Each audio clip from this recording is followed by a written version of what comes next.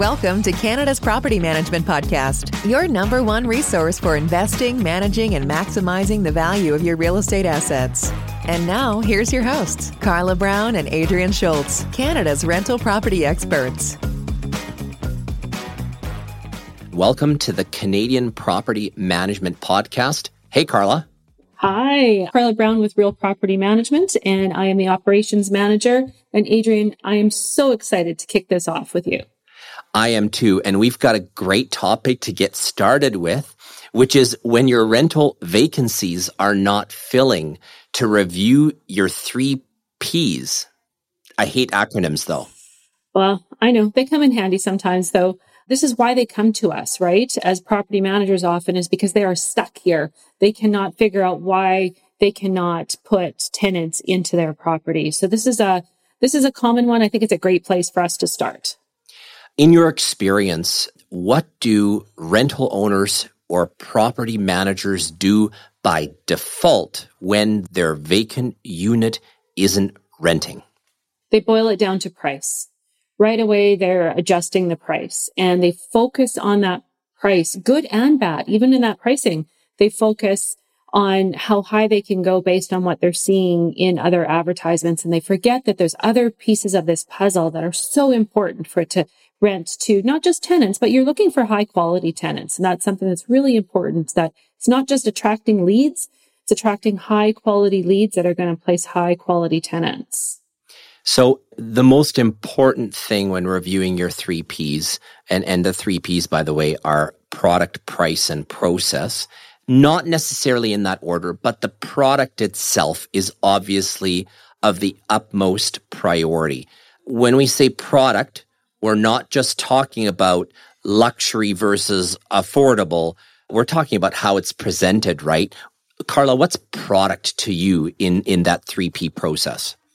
Product is the overall unit. So whether that's a single family home, whether that is a 1-bedroom condo or a 2-bedroom townhouse, whatever the case may be, the product is the whole piece. So it's like dating, Adrian. So if you're dating somebody, at first you're going to meet them and right away you're judging by that appearance.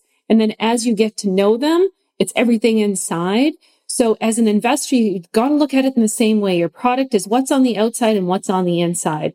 But that visual component, the very first thing that prospective tenant is going to see is so important. So if they're looking at your product, they're seeing it online, maybe they're going to drive by, they're going to want to see, how's it being kept on the outside? What does that exterior look like?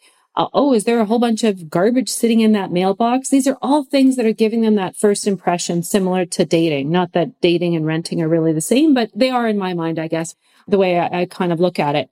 So trying to take your property and making it as visually appealing as possible so that when a tenant drives by, they think, yeah, I could see myself living there. I could see myself moving my family in there. And because you want them to think of this place as their home, not just as a unit or a house. Yeah. And I think in our industry, we commonly refer to that as curb appeal, right? But the curb appeal is just what you see from the outside. And then, of course, the inside, if it's in a multifamily, are the stairs to the unit clean? And wow, magic that you can do with fresh paint, fresh flooring, right?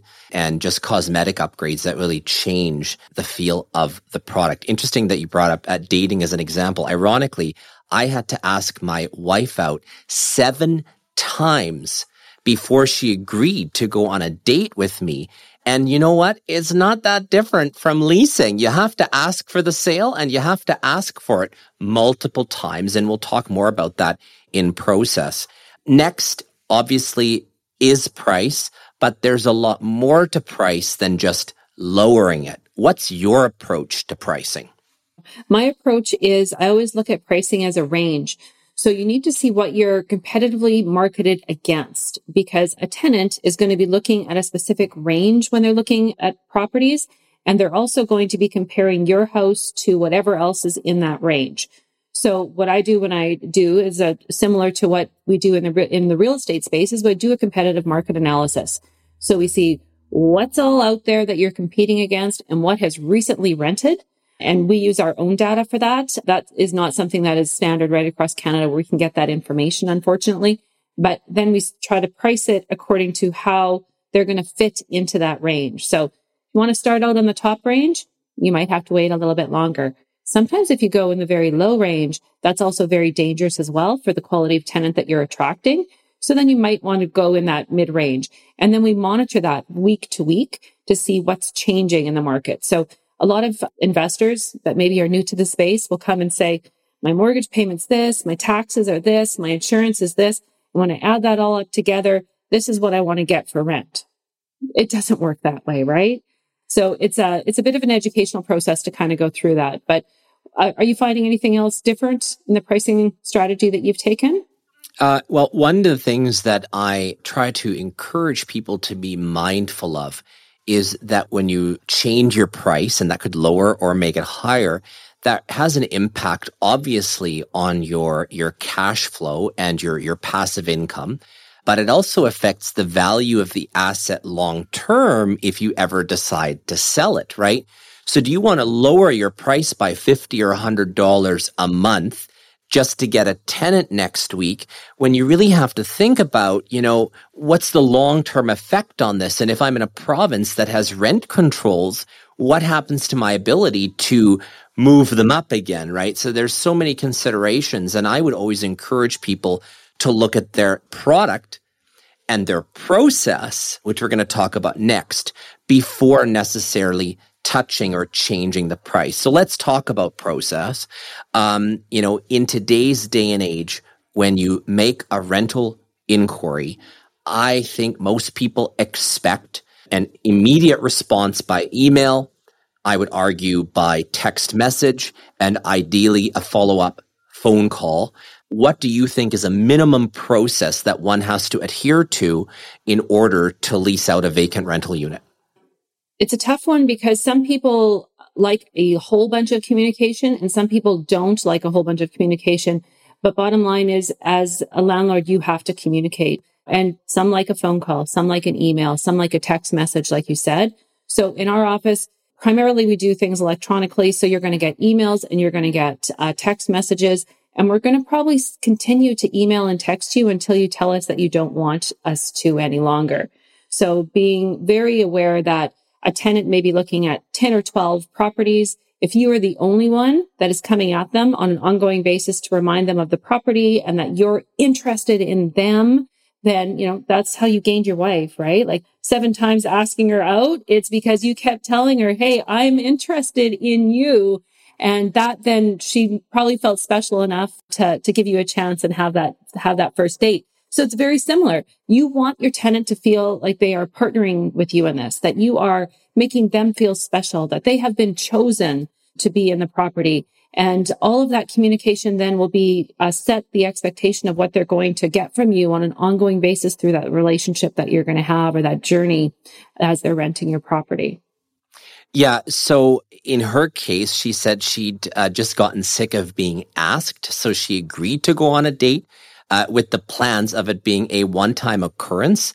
I was, let's say, aggressive enough to immediately ask for the second date on the first date. Something to keep in mind there. And obviously we say these things in fun, but there's context there and there's meat and potatoes in that conversation that if you want to lease out that unit, you're going to have those touch points. I would argue it's minimum 3. But in an ideal leasing process, very well could be 7 or more touch points to get your vacant unit rented. And that's ultimately what it's all about. Yeah, it's service. And service requires communication. So if you think of in the past where you've experienced really great service, it is because there was communication that was coming at you from that, whether it be restaurant or store or service provider of any sort that came at you. And it really is the same thing. And as a tenant, if they've had a bad experience with a landlord not communicating with them over the time period, all of a sudden that's all going to come back. All of that stuff is going to come back to the surface and be like, hey, this guy's not even getting back to me, or this lady. But if you can show them right off the bat they matter, you've now set the stage for what they think they're going to get throughout this experience. And I'll be honest, that's why a lot of tenants come to third-party professional property management companies, is because they want to know that they're going to have this person that's going to care about them as much as the person cares about the property. Often we say we're the middleman or matchmakers, but it all plays out well, because that's really what they need. Is sometimes they need a sounding board throughout that communication process. And, it's never too late to mention on how much those first impressions count, right? That the product impression on the tenant, the process impression to the tenant, because that way they know, how are we taking care of that property? And if I have a problem, when I contact my property management company, how are they going to communicate with me to solve that problem? And by having these things in check, it just sets a very, very good first impression. 100%. Well, I think that's a great inaugural episode, Carla. Yeah, I think we did it, Adrian. We did it. High five We're done. to us. Yeah, we talked about price, we talked about process, product, and the bonus, dating advice. Exactly. What more could you want? Now that's real property management. Thanks for listening to Canada's Property Management Podcast. If you like this episode, please subscribe and give us a rating, which will help us reach more listeners. Until next time, connect with us on social media and online at realpm.ca. Today's episode is brought to you by Century 21 Canada, the gold standard in real estate. Explore listings, find an agent, and get advice at www.c21.ca.